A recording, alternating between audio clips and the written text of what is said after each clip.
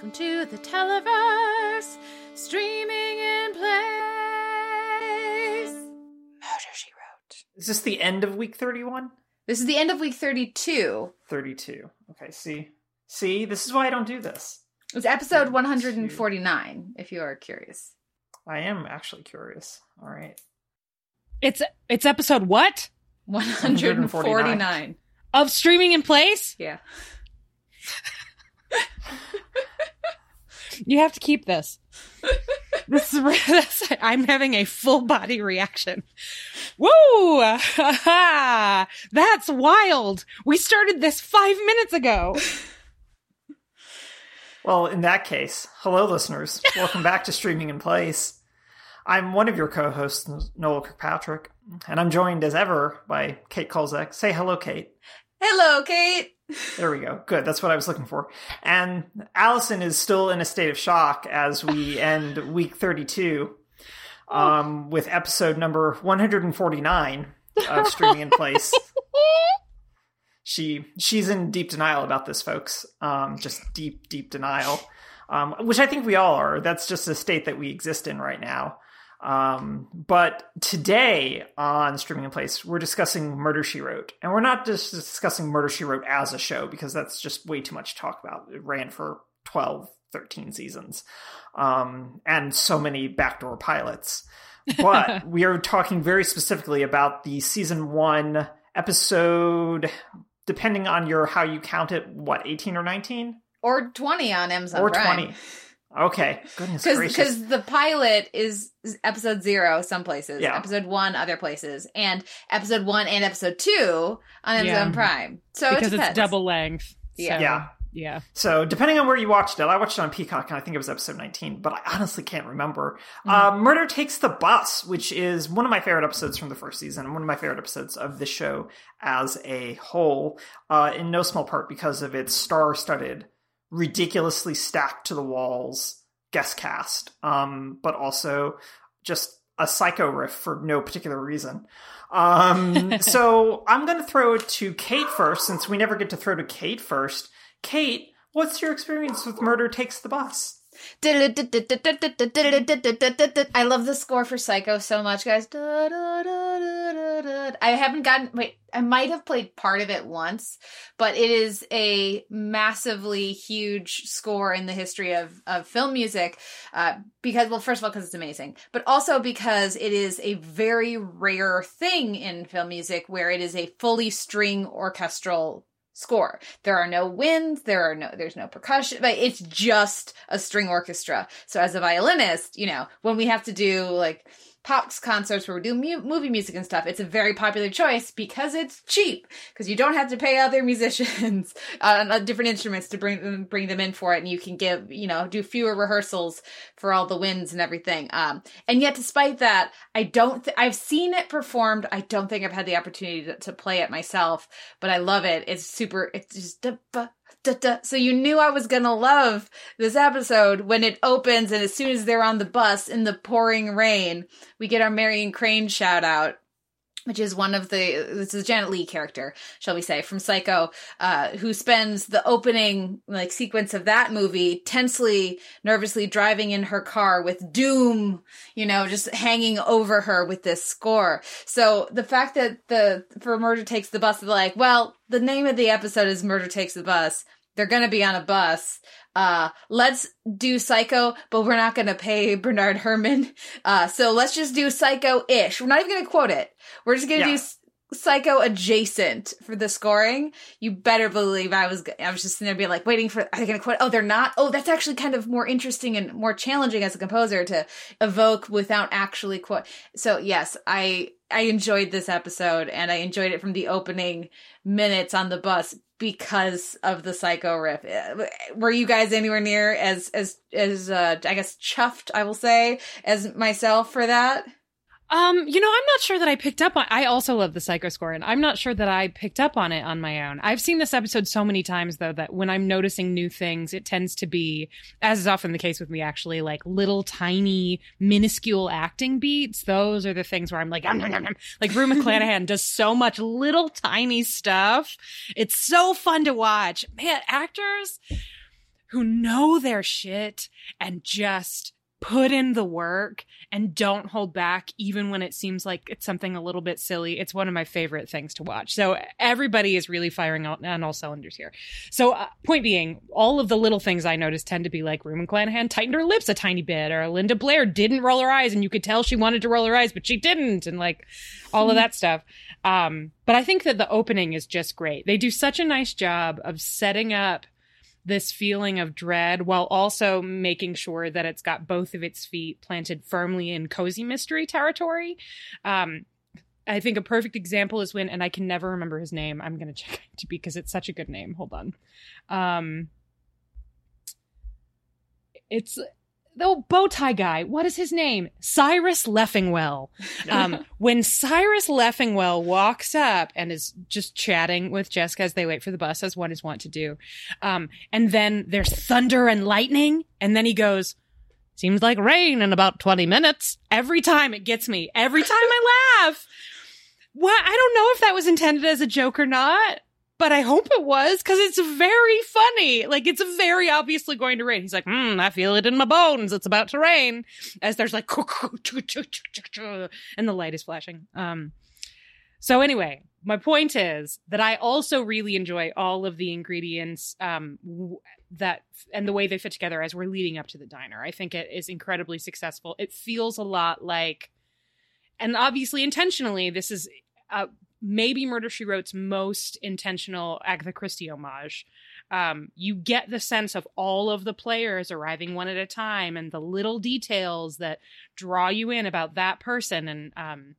And then they all get on the bus and you all know they're going somewhere to be trapped together even before the storm takes out the roads, essentially. You just know that's what's going to happen. And it's so satisfying. Yeah. And I think that Agatha Christie point's really spot on, in no small part because the cast, as I said, is just kind of ridiculous for this episode, which is ridiculous in like Agatha Christie adaptations. You think about like either cinematic version of Murder on the Orient Express, which is just stacked. So this episode has Linda Blair, it has Michael Constantine, it's Terrence Knox, who's great. You've got Larry Linville, who's amazing in this. You've got the aforementioned Rue McClanahan. You've got Albert Salmi, who's also really, really great. You've got Mills Watson in the thankless role as the diner owner, but he's really, really good in this, I think. And David Wayne as Cyrus Leffingwell, who is also just very good in this episode. And it's just a who's who crackerjack box treat of TV character actors who know exactly what to do and when to do it and how to do it. So it's always a delight, like you say, Allison, to go back to this and watch everyone do little bits of business and everyone also get little bits of business to play. So I just really enjoy it, even if in particular Linville gets the short end of the stick because he just gets to play an asshole. And that's all Larry Linville gets to play is assholes. Poor Frank Burns. Poor Frank Burns.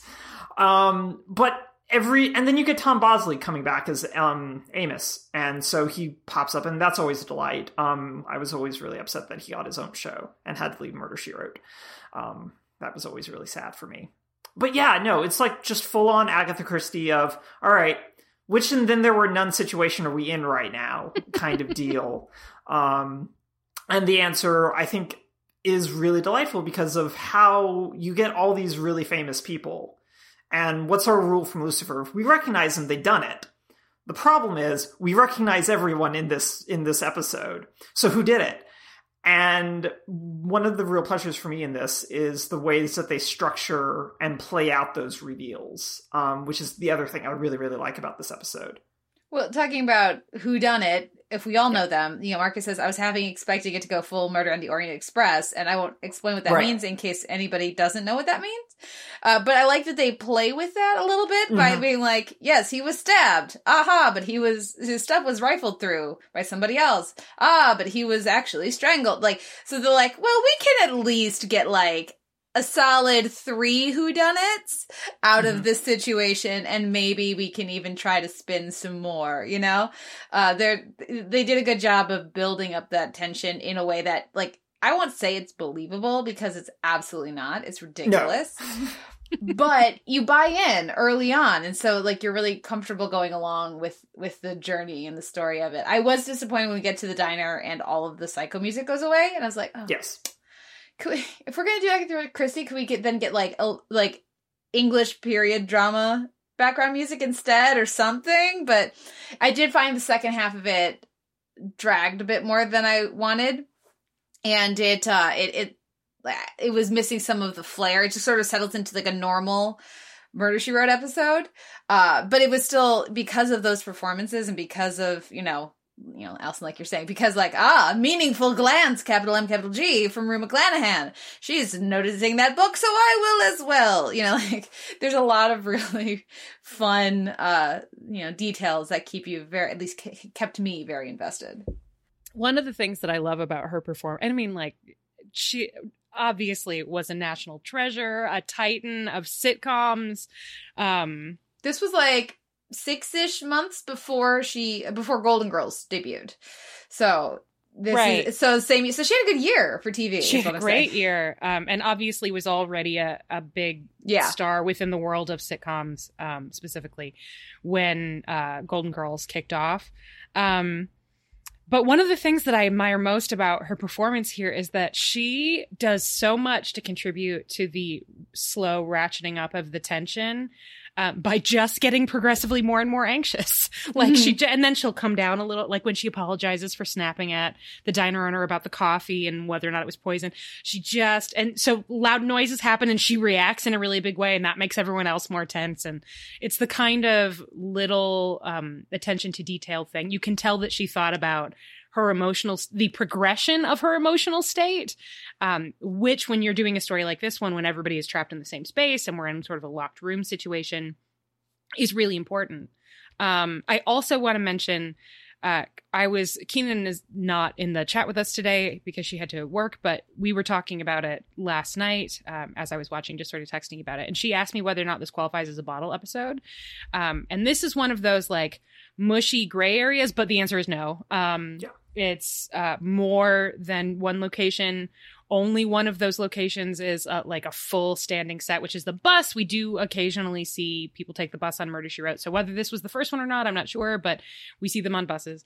But there are outside shots, there's rain and all of that stuff. And for it to be a true bottle episode, it has to also be about conserving money. And that is not, this isn't an episode where they were like, let's pinch pennies. No, because they hired too many famous people. I know. They hired so many famous people. And then also, I mean, some of the storm effects are better than others, but, it isn't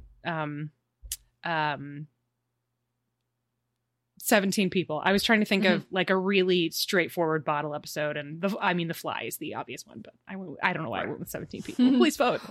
Well, you've mentioned Rue McClanahan and the librarian, and one of the notes I had about this actually very specifically pertained to you, Allison, which is you probably should just steal your book from all the libraries so they have to buy it again. So that you can keep goosing the book sales. Yeah. Woo! They've put late fees as a thing of the past here in Chicago. I think it's permanent. Maybe it was due to the pandemic. I don't know. I was not paying attention. I should know that. Regardless, they just keep automatically renewing it for me. So I'm going to have to work really hard to steal my own book from the library. I haven't put it back yet because I haven't put the letter in it yet. So it's right here. I better do it this week because they just keep renewing it for me. Marcus says Jessica Fletcher is a criminal mastermind getting people to steal her books to boost sales. And the part of that stood out to me, besides just being a charming little interaction, is that it establishes that like half to 2/3 of the way through the season, it's been a couple years since the pilot. Like, when's the last time that was the case? That they're like, it's not like a year each season. It's like, no, it's been a few years since the first episode. Which, I mean, you kind of just like, it's one of the like charms, but also just you kind of roll with it kind of things is like, you watch these episodes whenever they aired. And sometimes you watched it like 2 years after the fact, depending on like rerun schedules, or 5 years after the fact when you watched it in syndication. And a lot of times syndication just didn't air the episodes in order. They just like picked the best episodes and kept running them.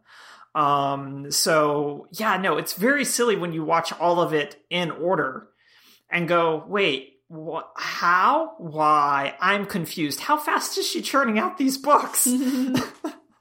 Marcus says Jessica Fletcher also happened to have someone witness her getting her fingerprints all over the crime scene and evidence. I was going to say, like, when do we start our discussions about Jessica Fletcher as a serial killer? Because clearly, like, they were not following protocol. I know, like, I'm trying to think of a show like Cop Not a Cop where they follow protocol. Elementary, they're very distinct about always putting on gloves and stuff. Yeah. But like she's just like touching everything. Like, this is a murder weapon. But then also let's search all his pockets. Let's explain all of these fingerprints. You know, usually, and I don't know if this is maybe something that evolved with the show, but usually Murder, She Wrote is really good about making sure that Jessica always has a handkerchief with her. So if she's picking something up, she's using handkerchief. But yeah, all of the the little touches. Not great. The most unbelievable thing is that no one suspects Jessica. Someone would have suspected Jessica. She's a mystery writer. Someone would have said, well, maybe you did it. You know how to plan the perfect crime. Mm-hmm. That's what I would have said. I would have said, I think maybe we should wonder about the mystery writer. Maybe. Let's wonder about the person who's talking in the ear of the police officer and friends with the cop. It is one of the delightful threads of Murder, She Wrote that Jessica is ostensibly also the sheriff of Cabot Cove, at least while Amos Tupper is still the sheriff, because he just will say something and he'll look to her for confirmation and she'll nod or shit. Constantly, and it's great. It's very, very funny. And you could tell she doesn't want to step on his toes, but like, Amos, maybe we should do this. Maybe we should look at the body to see what happened. Oh, I guess we probably should. Where everyone was, maybe? I don't know. It's possible. That sounds like a great idea, ma'am. It's just like, oh, buddy. Oh, buddy. No wonder you got run out of Cabot Cove by that young guy for a little in that bad election episode. Yeah. That is a bad episode. One of the few, like, wow, you should probably watch this at a specific point because it will get referenced. Yeah. Episodes. So what do we think about like the ways in which this, Kate, you mentioned that it kind of slogs a little bit. I don't really find that to be the case, but one of the things I do really like about it is that Constantine gets that great confession scene about stabbing him with the screwdriver at like the 30-minute mark, and you're kind of like, wait, hang on. Obviously this isn't it. However, what's the rest of the episode? Yeah. Yeah. And, like, a lot of that, I think, is bolstered by, I think Constantine's really, really great in that scene. Like, he gets the juiciest bit of everyone. And I think he really, really nails it. But what do you think about, like, the rest of everything getting played out? Like, did you suspect that our very out-of-place sea captain... The guy wearing a sea captain costume. Yes. was our culprit all along? Or, like, do they set up enough red herrings, sort of, to kind of get a good sense of things? I kept waiting for there to be more red herrings, actually. Like, I kept, and actually I appreciate that there weren't so many. But, like, I was like, when is Linda Blair's scene gonna happen? Mm-hmm. And then it never happens. She never gets anything to do. And so I was actually looking for more, but I do agree that the confession scene is really good. And I was much more interested in Linda Blair than I was the character's husband. And so when he got the more interesting stuff to do, I was like, oh, she's just there to be pregnant and going, honey, but no. So that was disappointing to me. I thought that we would get more with, like, laying out all of the, like, where everybody was at what time.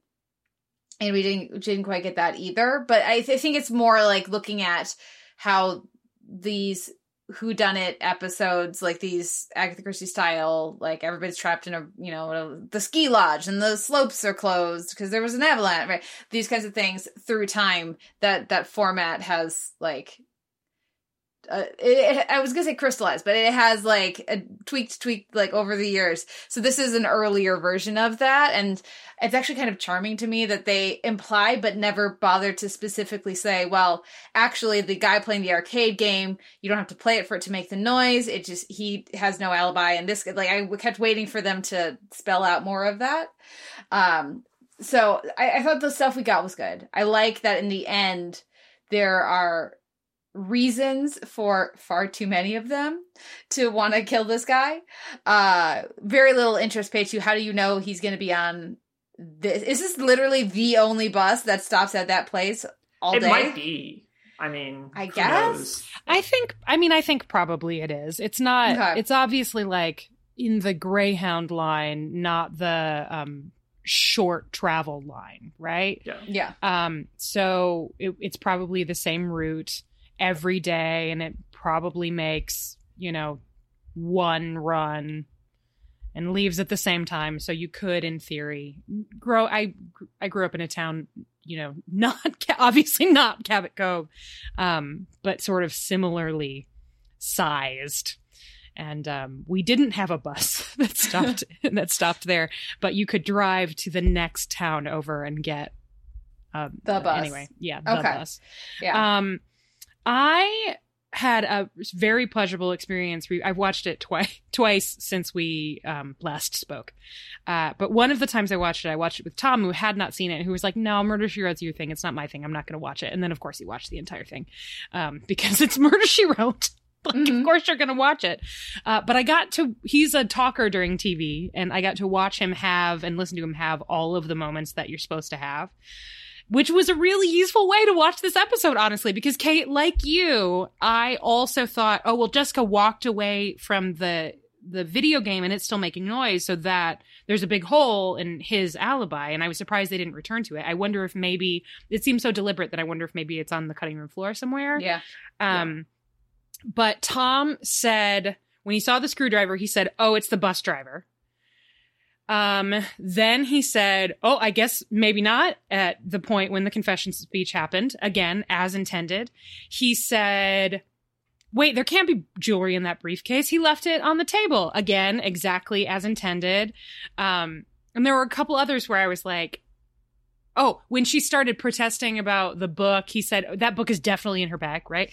So he did all of the things that you're supposed to do. The format of specifically mysteries like these, because they're so recognizable.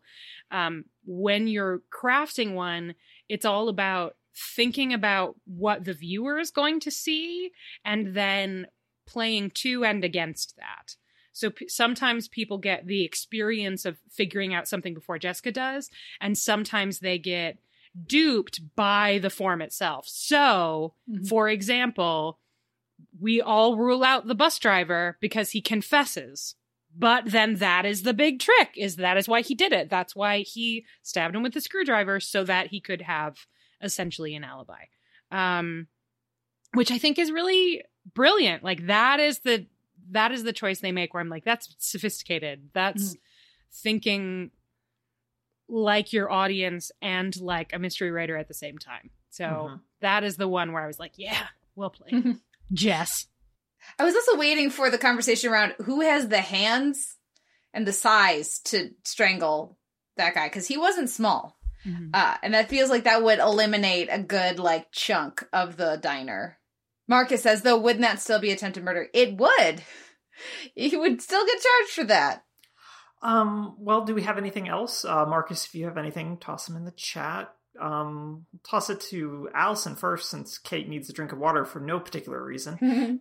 Anything else stand out to you about this episode? Oh, I mean, I think it's just really good. We tend to, in the critical sense, undervalue things that are formulaic sometimes. And I think that good formulas have stood the test of time for a reason. And when you can sort of inject new life into the form, that's great. But you don't always have to do that. Sometimes you can just execute it really well. And I think there are much weirder episodes of Murder, She Wrote. And the next time we do a single episode of Murder, She Wrote, we are definitely going to do one of the ones where Jessica plays her own British cousin, the music hall performer. What, you don't want to do the virtual reality episode with Kevin Sorbo? I mean, there are so many choices. We could watch the one where Bryan Cranston's the victim. That one has another really stacked guest cast. We've got lots of choices. I also am a big fan of the like Jessica Fletcher Presents episodes, because about halfway through the run, Angela Lansbury was like, I'm an icon. Why am I doing 23 episodes of this a season? I still want to do it, but like, I'm an icon. So they cut down. So there are a certain number of episodes a season, quite a number of them in a couple seasons, where she essentially is like, oh, I didn't see you there. I was just thinking about my next book. And then she talks about the basis of a story and essentially narrates a story in which Jessica Fletcher does not appear. And those tend to be really fun and silly with big guest stars. So, oh, that Ken Howard episode. He plays like a former football coach or football player who solves mysteries with a dog. I forgot about that one. Oh, it's so weird. There's another weird. There's another one where, speaking of dogs, where a dog gets framed for a murder because the person who died is his owner, and then that very rich man left the bulk of his fortune to the dog. So then, I don't even remember who actually did it, but somebody frames the dog for murder. It's so good. Anyway, this is just the money, obviously. Oh, Marcus says motive for the dog, and the motive is the money in his will. Obviously it's an accident. Like, that's what they're trying to say, that the dog accidentally shot his owner. Anyway, but there's something to be said for an episode like this one, which is it's just a mystery, and it's a good one. And it's like crawling under a warm blanket. I love it. Okay. Yeah, it's just absolutely delightful. I really had fun revisiting it, and I will second, Allison, what you were saying. Like, I am a big fan of the procedural, as listeners of the podcast know, and a well-executed procedural is one of my favorite TV things.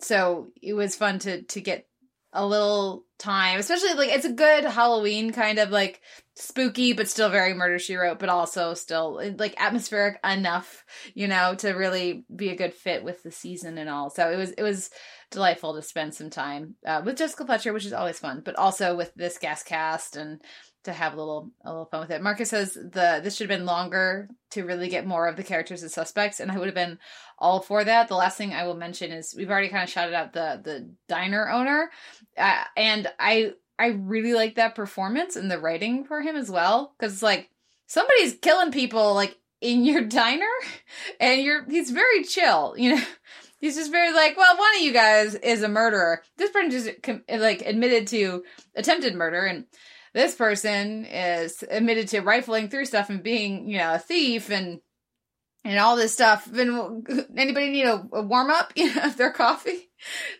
When he just decided, coffee's in the house, guys. Like, seems like you guys are going through enough.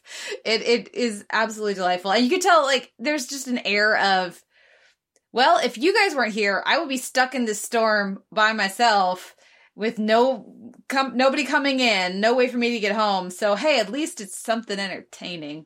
Let's find out who did it. So there's just so much to appreciate about this episode. I'm really glad that we decided to do this one. The thing that I like about it is, to me, his energy reads like, yeah, I mean, this happens every couple of weeks. Like, he's very matter of fact about it. Yeah, just got this apple pie ready for the next murder. That's great. And yeah, of course, I'll bring you a slice of cheddar. Let me know when you get to the stage where we're debunking the red herrings. I would love that. Thanks, guys. Marcus says, was this in Maine? Could this be Stephen King in the Stephen King universe? Yes. It is in Maine because they're on their way to Portland from Cabot Cove. So yes, they are in Maine. So yeah, absolutely. This is a part of we can make this a part of the Stephen King cinematic and literary universe. Mills Watson was in the Cujo adaptation, so it all checks out to me. Yep. Well, it's very Storm of the Century, so if y'all are looking for another spooky yes, miniseries. I remember being obsessed with Storm of the Century in the mid-90s. Colin Bjorman. Oh, he's so good in it. He's so good. Anyway, we should do that soon. Do you have any We should. Maybe we should do that after our next show. But Noel, do you have any thoughts before we do that? No, I'll just co-sign everything that both of you just said, because anything I would have said, you both just said in terms of formula and format and everything. So you're both very, very great. So I don't need to add anything. But yeah, Kate, why don't you tell us about our next show and our kind of change in schedule and format? Absolutely. So, listeners, we will be going on to another show that I will actually allow Allison to introduce, because she's going to be taking over hosting duties because I haven't seen it. But we're going to be switching from, every day we've been doing we've been missing days here and there. We need to scale back. We got too much other work and life stuff going on right now. So we're not able to sustain the everyday thing. But we're going to keep doing Mondays and Wednesdays. So 2 episodes a week. You're always, listeners, welcome to join in on the Zoom, and you can reach out on Twitter if you don't have the link for the Zoom, and I can hook you up, or you can search through the feed. It's back in the Twitter feed. You just have to look a little bit. But we will be switching to Allison, our new show. Lodge 49. Lodge 49 is a sadly short-lived AMC series that's pretty recent. If you have never heard of it, it would seem that that's by design. AMC didn't do a great job selling what is an admittedly hard to sell show. But wow, I wish it had landed on a network that was, I don't know. It's not like AMC has done bad by its TV shows, but was more interested in sort of finding the right way to talk about a strange genre bending, emotionally complex ensemble comic drama about fate and loneliness. Great. I'm so excited already. It's really good. It's really good. Unfortunately, when we reach the end of the second season, that's it for the show. So I stopped partway through the second season. I just got too busy. So I've been saving those episodes for a while. So I don't actually know how it ends. I have no idea how well the second season finale works as an unintentional series finale. But I'm excited to see it. You can watch, at least in the United States, you can watch Lodge 49 on Hulu. I am now hoping that Marcus will also have easy access to it. And if Prime in Canada, great. So Prime in Canada, and Vince, I don't know, tell us where you're going to be watching. And I'm really looking forward to talking about it. There are a number of excellent performances, but there's one performance in Lodge 49 in particular that I am so excited for Kate and Noel to see, because it is just masterful and so wonderful. And you're about to both become huge fans of an actor you might not have seen very much of before, which is so exciting for me. Mm-hmm. So yeah, Lodge 49 starting Monday. Noel, do you know anything about the show? I know absolutely nothing about the show, just that you and I kept discussing trying to watch it, and then we never did. No, we never did. Yeah. Marcus says, I know it's well regarded, but I know nothing of what it is actually about. And yeah, when it started, I kind of was hesitant to watch it because of the way it was presented in the ads and stuff, which was very much like listless, somewhat lost, white, middle-aged dude who belongs to a lodge and is having a hard time but has no trouble with money. And I was like, I don't really need that story in my life right now. And by the time I found out from people who were watching it that actually, no, it's really interesting and really good, I was like, that would be a lot of work to catch up with. And then the praise just kept growing. But so did like the how behind I was. And so when I realized I was not going to catch up by the time it ended, I was like, okay, well, sometime. And so I'm excited for sometime to be now. It's good. It feels like a good show for the moment. Like it's just weird enough that I think it's going to appeal. And also, for anyone who is feeling like Kate, where, man, I don't want to watch a show about a good-looking straight white guy with no money problems. I am delighted to inform you that the premise of the entire show is that he has giant money problems. Oh, good. See, that is not what they convey to me in their ads. Yes, giant. I mean, I think perhaps you're confusing Wyatt Russell with Dud, which is his character's name, because Wyatt Russell is, of course, the child of two very famous people. So he has no problem with money. But Dud, the entire show, it's all about, the launching point is he's squatting in apartments that no longer belong to him because he was evicted, essentially. Like he does not, no money. Crippling debt, no money. And like very little skills, which we'll see what 3 people who work in media have to say about Yay! That's not true. We'll see what Allison and Noel have to say about, wow, I wonder if my skills are useful. Hey, you realize you're talking to a part-time writer and most of the time classical violinist, right? And we're headed into a recession. Yay! Yay! Okay, fair. Still, I like to believe that people will always need music lessons. Anyway, you can join us on our Lodge 49 journey starting on Monday, which I'm excited about. And we are actually, despite the fact that we're going down to 2 days a week, are actually going to do something on Tuesday. Kate and I are sort of like a little crossover with one of the other podcasts I'm on. I do not have a link for you yet, but we're going to be using a platform called Crowdcast. Kate and I will both tweet it.